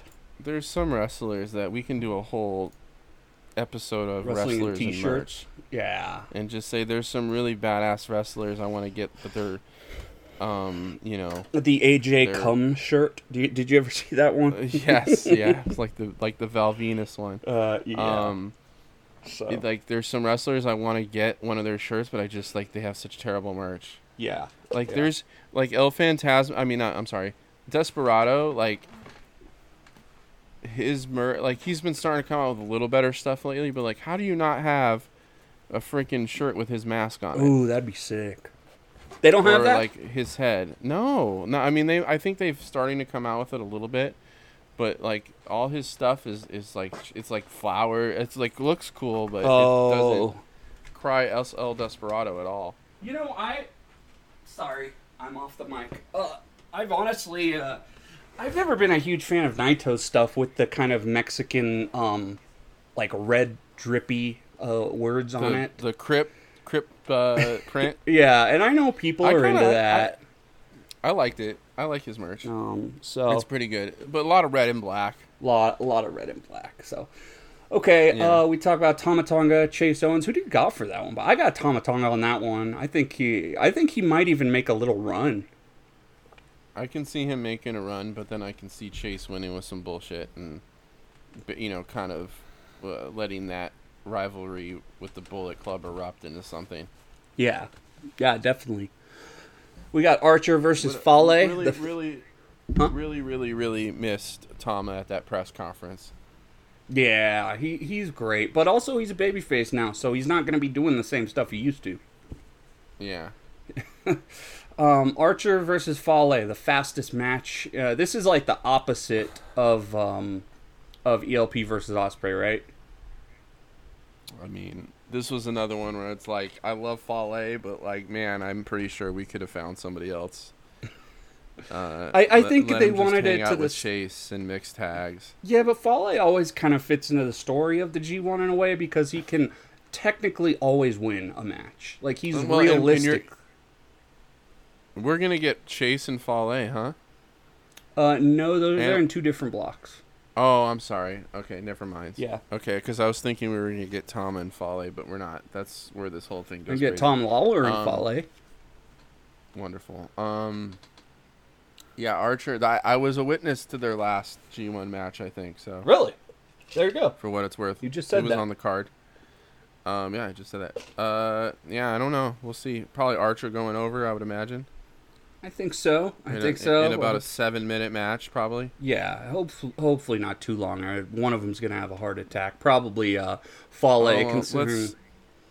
Hopefully not everybody dies. Is Archer going to do a flip off the ring apron onto Fale? Over under how many young boys does he take Oh, out? God. By the way, I want to add Oiwa. He looks really good, dude. I haven't been watching the Young Lions in a while. I haven't seen him Is that very the much. one that Tom Lawler had the match against? I think the one Tom Lawler had a match against was like the smaller dude. Okay. But this I'd have to. Yeah, I don't really know them. I don't know him as that well as I well, should. and it's weird because every year we're always like, these Young Lions look incredible, but the Young Lions now are still fairly new, even though they've been around for like a year. But I think the two that they're pushing now are very young, like 18 years old. Yeah, for sure. And a lot of the young lions that we were seeing when we started watching in that 14 and 18 range were all in their late 20s by the time they got looks. I mean, even that, what's his name? The one that went left and went to bodybuilding. That guy was in his like early 30s. Kitamura. Like Yota Tsuji's in his mid 20s already, and so was Shooter and all those guys. So I think these are just like Uemura. they're like they're all Rennerito. babies. Yeah, very young. which is actually something I want to talk about in a minute here, but we'll move on to that. But this Oiwa guy, he looks like he's going to be a heavyweight. And so anytime a young lion looks like they're going to be a heavyweight, I'm automatically like, oh shit, okay, here we go. Nice throwback episode to mention for us is the Wrestling and Age episode, where we talk about wrestlers and how their looks change as they're older, and sometimes they don't hit that full like body that they're looking for and look until they hit their mid-30s, because that's just the way the human body develops. And when wrestlers, that's kind of an interesting throwback. And when wrestlers, good call. Go listen to that Wrestling and Age. We also talk about when different like cultures of wrestlers start training, like how the girls in Stardom start at like 13, and how like in America a lot of people start more like in their 20s. So we got Goto versus Naito. I'm sure these guys will have a great match. I love Goto, even though he never really does a whole lot. Yeah, it could go either way, I guess, but we're probably Naito. Naito's giving that speech at the end of the night, right? Oh, that's true. I forget about the speech. You got to think about the speech, dude, because really, I mean, Naito, he's giving that speech at the end of the night. But Naito has had those, tournaments where those G1s where he'll lose the first 3 and then rip off. But that's the thing, is this formula with only 6 matches, you can't lose 2 matches in a row and then make. I guess you can lose 2 matches in a row and make a comeback, but it doesn't aid to the comeback storyline at all. Yeah, for sure. By the way, can you ask Maria something real quick for the fans? Maybe. What? She might be helping. Oh, okay. I was just wondering what dialect. What's the what question? Dialect does Naito speak in? Oh, she would probably have to hear him talk. Oh, she does. Well, she drew a picture of him. You'd figure that she. No, like she I doesn't know hear that. that. My wife's from Osaka, and she has a really, what she tells me, a very strong Osaka accent. Oh, but you know what? He's probably from Hiroshima, right? No, I don't think he is. I think he's from like Nagoya or something. Let me look it up. Okay. Because I know that you think he's from Hiroshima because he's a Carps fan, but he's not. Oh, he's just a fan of the team. Yeah. And we're all looking up where Naito. We're looking at. Oh, and of course my stupid autocorrect had me looking up Tetris. Yeah. Let's see. He's Adachi City, Tokyo. Yeah, he's from Tokyo. Oh, he's from Tokyo. He's just a Carps fan. Though he probably speaks normal-ass Japanese or Tokyo Ben. So that's fine. Next. Like, she told me that Asuka has a really, she has an Osaka accent. Yeah, that makes sense. What's it called? Kanzai? Kanzai, right? Maybe. Yeah, that's the area. Or Osaka Ben. So after that, we have Zack versus Hinare. Interesting match here. Will Hinare go on a run and win his second in a row? Or will Zack tap him out? Or maybe he'll hit him with the Michinoku driver. Or the Zack driver, excuse me. Yes. Do you miss Michinoku doing promos for Zack? I do, in a way, but at the same time, they've kind of so put him in bitch mode that I don't think it could work anymore. Yeah. And I think Zack is bigger than that now. It's yeah, and Zack has moved on. Zack actually speaks little Japanese too. Zack was able to go out and establish himself to be beyond needing that. The nice thing was that he spoke to the Japanese people, he spoke Japanese, but you're right, he doesn't really need it anymore. His presence alone, and all he has to do is say the word dickhead, and I'm sure that yes. yeah. Oh, here you go. Just to go back on the Naito thing. Having been born in Tokyo, Naito originally supported the local Yomiuri Giants, but switched his teams in the 1990s following Tatsunori Hara's retirement. Oh. So when a player retired on the Giants, he switched to maybe his favorite player quit, reason. And he's like, you know what, I can't support the team no more. Okay. So now he's a car. I saw something on Reddit actually recently. It was actually him at the game. Did you see anything like that? Yeah, I did. And he's just sitting there on his phone, Sure. Really cool. So we've got Yoshihashi versus Shingo. Shingo will probably destroy Yoshihashi, but they might have a good match. Okada versus Yano. I definitely don't see Shingo going 0-2 for sure. Yeah. Okada versus Yano. Right. I'm hoping Okada versus Yano. I'm hoping that that'll be fun. Okada blasts him over the guardrail and then does a splash over the guardrail on his ass, and then throws him in and tombstones him. And then 50 times. And then Ishii versus Jay White. That'll be a good one.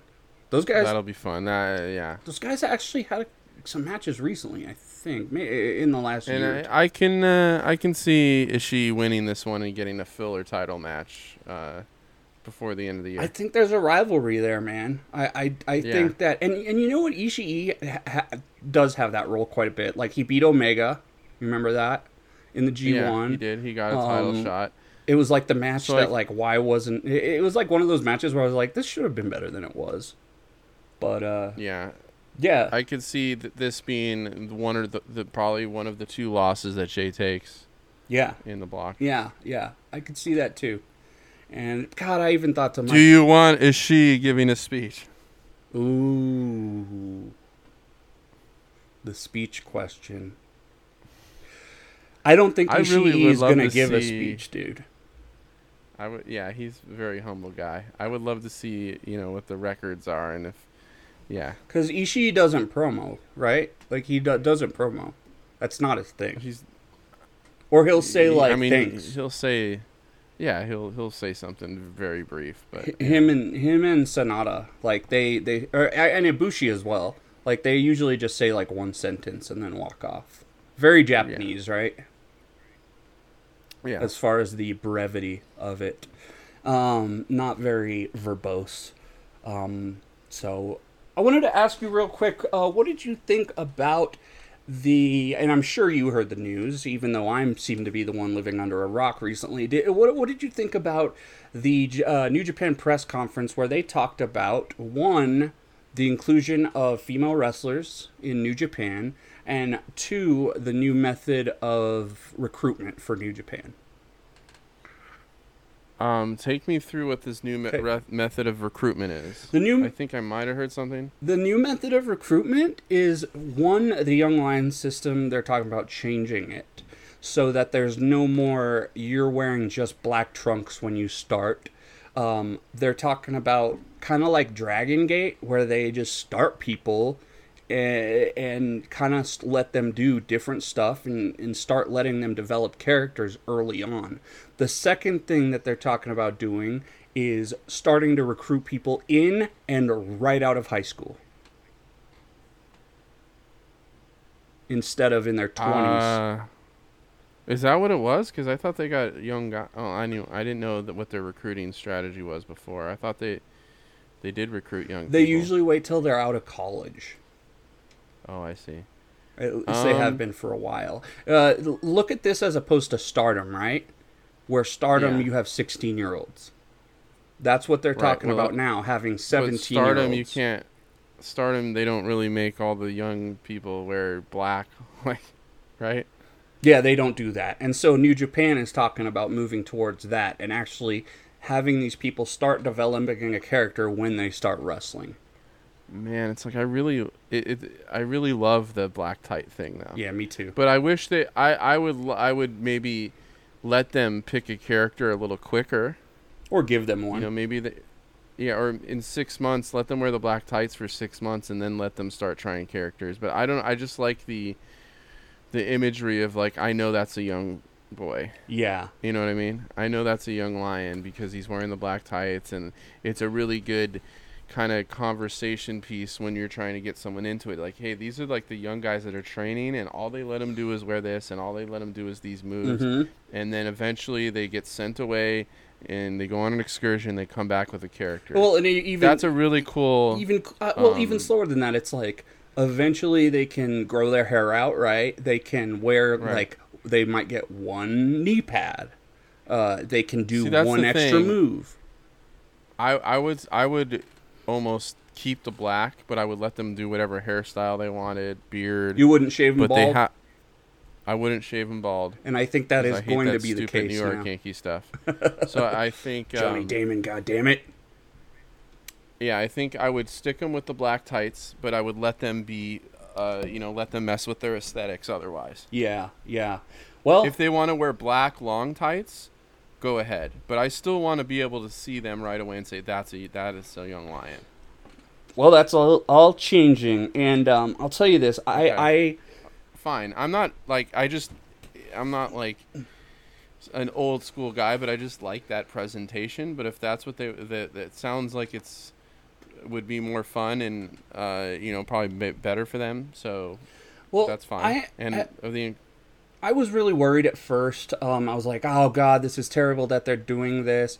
And we can say this, like whatever New Japan does, fucking works. Their wrestlers after 2 years in the system are much better than NXT guys after being in NXT for 5 years. And you know what? In all honesty, though, like we aren't inside the dojo. They might have just not had a lot of people interested. And in doing that, in being in the dojo, right? I mean, we've moved beyond this kind of society now where we go away to boot camp, and there's a lot of people that probably don't want to make that kind of sterile commitment, right? Yeah. Like, so if you give them a little more creativity and stuff like that, they might join. And I bet you they probably haven't gotten as many recruits as they usually do. Well, I know the pandemic had something to do with that. But. Well, here's where I come from, though. So I was thinking, this is terrible. But then I started thinking, and I was thinking about Dragon Gate. And Dragon Gate has an awesome crop of young lions. They always do, whatever they're called, young dragons. They recently, I mean, since when I started watching a few years ago, you've seen their young guys just incredible hip hop kick. As long as you don't give them a monkey to take care of. No. Do they do that in Dragon Gate? That was where that whole thing happened. Oh God, they had to take care of a little Japanese macaque. Is this another? Yeah. Well, you didn't hear it. Like allegedly, they abused the heck out of this monkey. Oh, that's terrible. And the people involved, I don't know what their level of involvement was, but one of them was. Shima. Oh boy. Shingo was allegedly involved. Oh no. Or not involved. I don't really know. And then Akira Tozawa was a young boy at the time, but I don't think he had anything to do with it. Yeah, let's hope that never happens again. Right? Yeah. So let's treat monkeys well. Yeah, maybe not having monkeys altogether is probably. You don't really need monkeys in the dojo. They could bring you your clothes and stuff, but besides that, that's kind of let's not go there. Let's not go there. Let's go see them at the zoo or watch them in the snow in the hot springs. Yes. Exactly.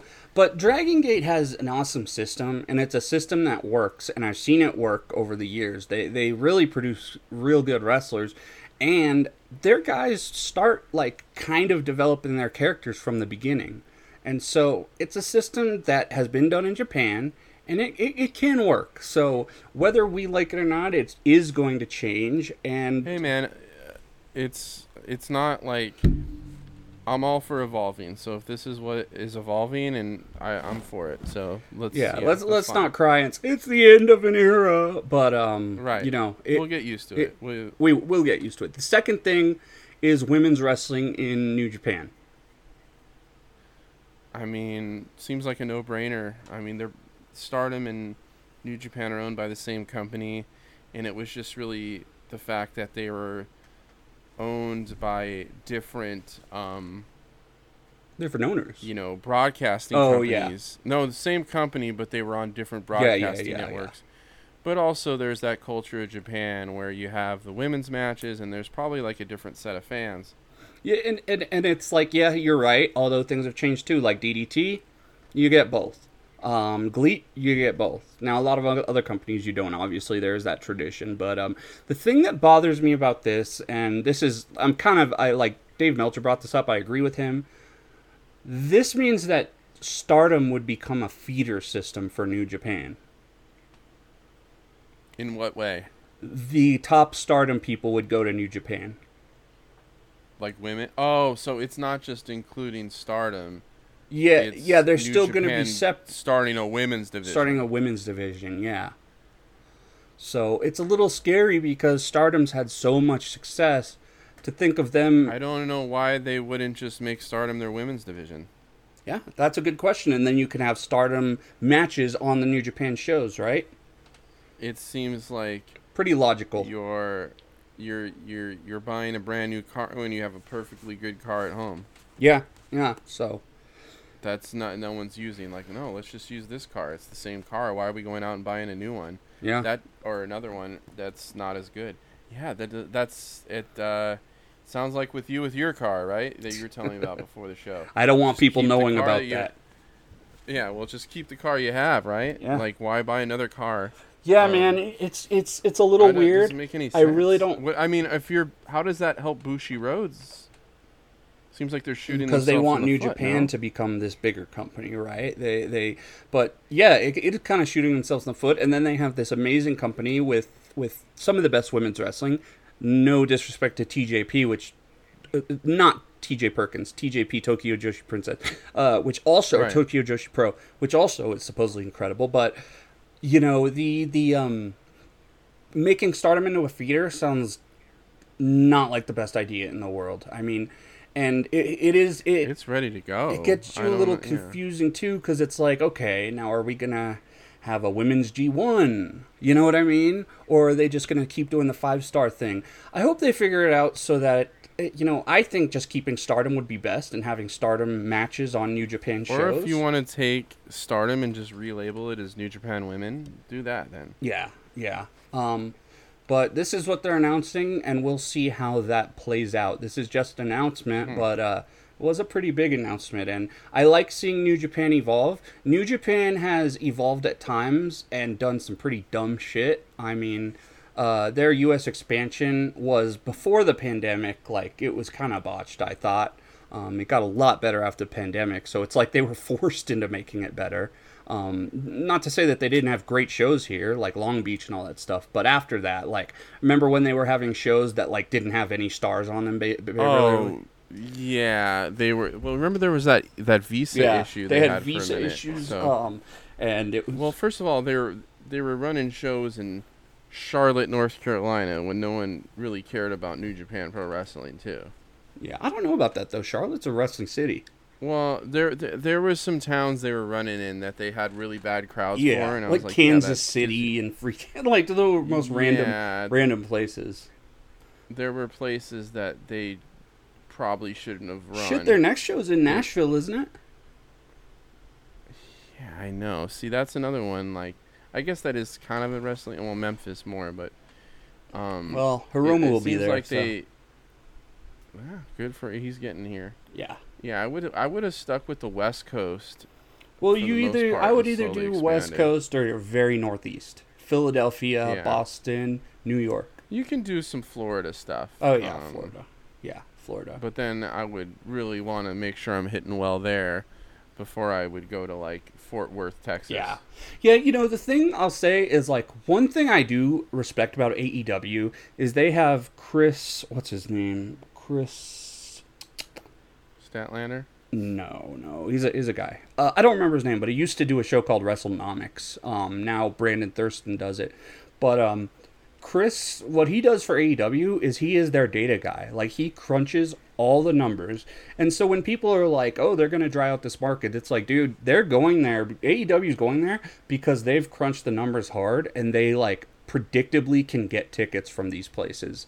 That's why, like, they do Chicago all the time, right? But it's like they also sell yeah. out in Chicago all the time. They went to the well. And during the, when the pandemic was still going on for other parts of the country, they were hitting up Texas a lot because they knew they could always sell tickets. And they probably still will be. I mean, they've been to LA once, Ontario once, Yeah. they've been to Denver once, I think they've been to Utah once. So let's not get too sidetracked, though. We'll talk about that in a minute. I actually, we were talking about Tokyo Joshi Pro, right? Like TJP. And I wanted to kind of use that to move on to a Tokyo Joshi Pro match that you recently watched. Yeah, I checked it out at your encouragement. Yes. It was Yamashita? Yamashita and Thunder Rosa. What do you think of really Yamashita? random. I've never seen her before. She's pretty good. Enjoyed it a lot. I was kind of shocked that Thunder Rosa just went over to Japan out of nowhere. I didn't. It came out. It hear did any come out that. of nowhere, and then she was on like Dynamite the next couple days later. Yeah, did she do some other stuff for Stardom and everything, or No, I it's a don't think she brilliant does idea. Stardom stuff. I think she's just with TJP in Japan.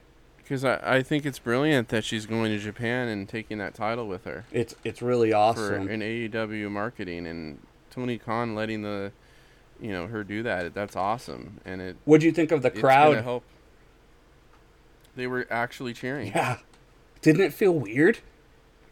It was fine. I just don't. I'm just befuddled by the fact that whose regulations are these? I think they're New Japan's regulations. I've heard different things from different people. I heard a guy in the Discord that was like, "No, these are the venues that are saying this, and that." But it's not because you have Ryzen and baseball and stuff like that, right? Like, but Ryzen lets people cheer like crazy, and they run domes. Yeah, I've kind of given up, and Well, don't give up because we are having shows. I've given up on trying to understand. Yeah, don't. Yeah, who's making the rules? yeah. here. It's like you want to shake the guy and say, "Look, COVID is terrible. It's fucking terrible. It sucks, but it's also part of the world now, dude. And if you just keep doing this, you are hurting your product." But we are getting shows. Well, real quick. So you like the Thunder Rosa match? I thought the finish was really cool. Just roll up, roll up, roll up. Boom, 1, 2, 3. Yeah, and you got a reason for her to come over and get a title shot in the U.S. or something. Yeah, and it was cool seeing that ref, by the way. That ref is like DDT's most famous ref. He's like their Red Shoes. He's got the slowest count in the world, but I love that guy. I was just going to say that ref, he's got a slow count. I didn't know what the heck he was doing half the time. I like it because he goes, if you like him, I'll give you a benefit of the doubt. And then like the third count is like 3 seconds or like 4 seconds, So and you know what? Like, it'll give what's her name again? Yamashita a chance to come to the States, and then if she, gets that title shot on a Dynamite or whatever, then that promotion will get a little bit of promotion on AEW, and maybe you'll have some people, it helps everyone. Yeah, and they have Maki Ito's been on Dynamite few times, right? She's from TJP, and then we have Yuka Sakazaki from TJP also, who's been on. So AEW obviously has a close relationship with DDT. So definitely was a very good match. It was free, which was fun, right? Yes. And Dark is very expansive, man. There's you could watch Dark every week and be pretty, filled in on your wrestling. Yeah, it's not that's all true. great. Dark and Dark Elevation. Totally reminds me of those studio WCW shows back in the day. What were they called? Do you remember? And we're talking about like when it said World Championship Wrestling. It was the stuff that you would watch, on Saturday morning. Oh, okay. Yeah, I know what you're talking about.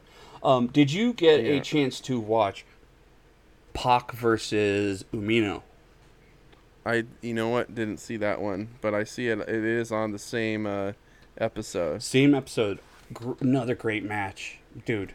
Umino, I'm so happy for him, and I'm happy for me to see him because, when we had, he's to me, he's one of the first young lions I've seen in a little while that it's okay, this guy, he's going to be a serious main eventer. There were times in that match where he looks exactly like Tanahashi, dude, and it's kind of scary. When he's powering up, and he has his fists out. It's whoa, he looks just like Tanahashi. No, and we saw kind of his coming out party. Forbidden Door? At Forbidden Door. Yeah. That's where oh, okay.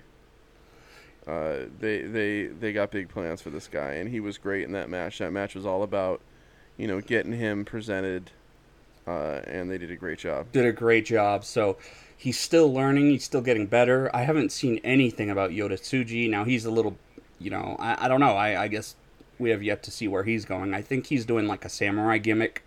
Uh, Yeah, whatever. it, like a lot. Yeah, he's doing the robe and all that stuff, but I haven't seen too much. I haven't seen a match or anything. But yeah, he went. I thought he could be a good kind of baby face, kind of with a little bit of a goofy side. Yeah, yeah, And I think that eventually could be what he does. But him as a heel is a little bit of a surprise yeah. because he's got such a friendly face. For sure, man. Yeah, that Pac, if you get a chance, the Pac versus Umino, it was really good. Umino is so over in England that like, even though Pac is from down the street, Newcastle upon Tyne, like they were clearly cheering for Umino. They were kind of cheering for him both, you know what I mean? But Umino is just like he's become like a house favorite at that venue. Like they really love him. So That's awesome. and how can you not? Real good stuff. Did you? Okay, so you weren't. We were talking before the show, and you had a lot of wrestling to catch up on, so can't be mad at you. But you weren't able to make it through the Dynamite. You tapped out. I had to tap out of the Dynamite, but hey, you got to give me credit because I had nothing when you were talking to me earlier this week, and I watched both nights of the G1. I got that match in, and you watched the Yamashita match. Yeah. That's okay. So I find with Dynamite, unless I'm watching it live, it's a little harder for me to get through because I feel like it's spoiled already. Yeah, I understand. And just the way that I watch it, it's not the most easy thing to put on. I understand. The way I watch things. I understand you. So it's like if I'm not watching it live, it's kind of a pain in the ass to put on. And I'm gonna be honest with you. I tried to watch it the other night, and I was just falling asleep. And I just like I am not gonna. I gotta go to bed. No, I feel ya. Well, then they're gonna get my little 2-match Dynamite report then. Go for it. So Dynamite this week, there were 2 matches that really stood out. They were both great. One was great. One was just 5-star to me. Absolutely incredible. One of the best matches of the year. The first match was Takeshita versus Moxley. Moxley is just so good, and God, it's like that. I'm so glad he went to Japan too. Like he's learned how to pace himself in that style of match as a bruiser, as a brawler. He has learned how to. This was not a PWG style match. This was more like a New Japan, singles style, drawn out kind of awesome match with great near falls, and you had him going against Takeshita. Takeshita quickly becoming a big star in America, in my opinion. I don't see how you can't like the guy. He's great. He's big. He's got size. His moveset is cool. I've watched him in Japan, and I don't remember him being this cool. And maybe he's just finding dance partners. Maybe he's one of those guys that... maybe he's one of those wrestlers that, like, he comes to America and that style just fits him, you know what I mean? I mean, I can see him being in a couple of years, maybe one of AEW's top stars, right? And I think Tony Khan loves the idea of having a Japanese star that's basically his. I mean, where is he from, DDT? Yeah, he's from DDT, and he's been around for a while, but he's pretty young still. He's not 30 yet, right? I don't think so. He got a degree in exercise and sports science, by the way. And as it was funny because they mentioned on Dynamite that he wrote his master's thesis on the German suplex. Wow, that's pretty cool. Pretty cool, yeah. But this match, oh my gosh. So some interesting things is that Takeshita bled during this match. My guess is that Moxley convinced him to do it. That's my guess, right? Probably. Moxley loves the blood, man. Loves the blood. And it was funny because I think this was his first time juicing, and so he barely nicked his head, you know what I mean? Like he just scratched it a little, and the blood kind of went away by the end of the match. He didn't quite get the Crimson Mask going, but I was okay with that. There was a brainbuster from Takeshita in this match that looked so brutal, and props to Moxley for he kept his body straight up and down all the way, down to the ground. It was one of the best looking, it was like textbook brainbuster, like you teach that in a wrestling school. That brainbuster got me, man. and the suplex that Takeshita does is just so perfect looking. It's like a rainbow arch almost. And God, he took the Death Rider, he took the Paradigm Shift, he took the Death Rider, he took everything, and Moxley finally got him, but gave him a huge run for his money. I heard people saying like you could have even put the interim on him for a week, and then had Moxley beat him right afterwards. And no one would have been mad at that. I mean, he wouldn't have been champion, right? I think it wasn't one of those what they call the Eliminator match, like the Thunder Rosa. Yes, that was an Eliminator match, yeah. Right. Which I never heard that term until today. That's an AEW what thing. It meant. Yeah. I mean, I guess you could have just let him win and get the title shot and lose, not put the title on him.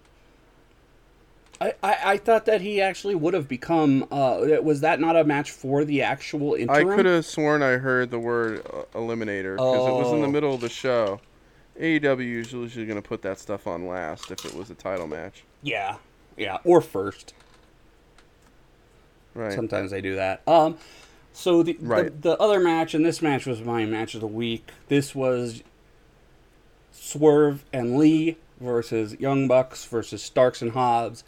This was PWG style, Dragon Gate style nonsense in a good way.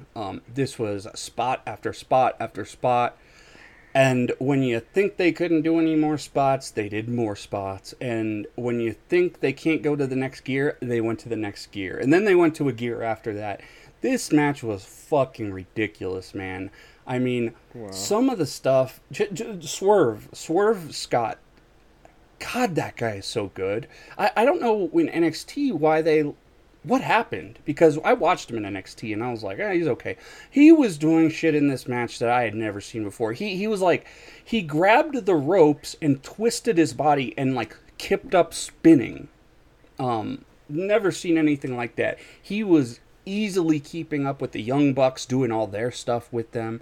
In fact, Matt Jackson got a stinger in this match from a suplex, that just a suplex. So he got fucked up during the match, and they still pulled out all their stuff. You had Swerve doing running moonsaults off of Keith Lee's gut. You had Hobbs doing his power spots, throwing people around. You had Hobbs and Lee both in there, going against each other, but then taking care of the small dudes. Starks didn't do a ton, sadly, which I love Starks, but this match was the Young Bucks and Swerve and Lee, and man, it was just so great. I still think if you have a chance, you should watch this. You will not be bored. This match was just non-stop action. Totally don't think I would be, but yeah, I do want to check it out. And if you know what, maybe I can find a way to send it to you over Google, so you don't have to, do anything weird. We'll see. But this match was actually so good that like I've actually sent it to a few non-wrestling fans to be like, dude, you got to see this match. Some people are not going to like this match, obviously, because it was a spot fest. I have no problem with spot fests. I like spot fests. I like singles matches. They're both good to me. Not a huge fan of the death matches, though. That's not juicy. No, I'm not either. I'm with you. Yeah, but Swerve and Lee win it. After the match, Keith Lee cries and cuts a promo to his friend that has cancer right now, stage 4 cancer, and dedicated the match to him and said, I'm coming down there to see you this week. Man, just awesome stuff. And me, I'm an AEW fan. I'm not a hardcore AEW fan, but stuff like this, like they really get me. And I didn't see actually, you know what? I watched the highlights of it, and then I was like, oh, I really gotta go watch this match. So yeah, and the Young Bucks, they as much as like they're always put something together. Yeah, as much as I have disliked them actually for a long time, they are like Kenny Omega was in New Japan. It's like they always have good matches. They have a tendency to put on great matches. So they definitely perform. You looking forward at all to Death versus Dishonor? You seen anything about that? Is it Claudio and Gresham? That's the only thing I know about it. Yeah, plus they're FTR versus who are they? What are they called? The Briscoes? Briscoes again. Yeah. And that match was amazing last time. So Oh, sure this one will be too. When is that I think event? that's coming up this weekend. Oh dear. Wow. Yeah. Did I just found out why the Briscoes never were in any real promotion? Did you know that? Like why? You know why and stuff? He went on Twitter. Mark said some pretty homophobic things. Yeah. And then claimed for them to be in character and not really how he believes. I saw something written that was that tweet cost them millions of dollars. Yeah, it was like something about like if my son was gay or something like that. Oh, it was really stupid. Oh my god. Yeah. It was really stupid. You know, I don't prescribe to the belief that like if they're in character they should never say anything. I don't always prescribe to that, but like there's a line obviously. Like there's no reason as an entertainer to be a bigot and stuff like that. Like it's just. Well, you know, and pro wrestling's just different. People assume that you're that person, and as much as I don't know though. Those guys say that's a character. Those guys don't seem like they have a character. I'm just gonna tell you. Yeah, I know, man. That stuff with the farm it's all good stuff. I kind of honestly believe that he really didn't mean to do that, but at the same time, like, you still shouldn't do that. Yeah, just don't do that. Yeah. I remember AJ had a thing where he was saying racist stuff too, and he was like, "No, it was all in character." So it's like AJ's another guy. Who knows? So yeah. So yeah, thanks for listening, y'all. This is the first podcast you're gonna listen to all week where we don't talk about Vince McMahon's sexual allegations. So congratulations, we made it through the whole show without talking about that. I don't really feel like talking about that. I just feel like nothing's changing within the company in terms of the creativity, although they are going to TV-14 or whatever that means. Bro, what does that mean? What does that matter? Bro, a couple years ago, they had a storyline about fucking a chick on their wedding and impregnating a lady and stuff like that. The TV-14 doesn't matter. They've already been doing that. I think if anything, TV-14 hurts them because they lose out on some of the sponsors. Maybe. You gotta think that they've done the math on that already.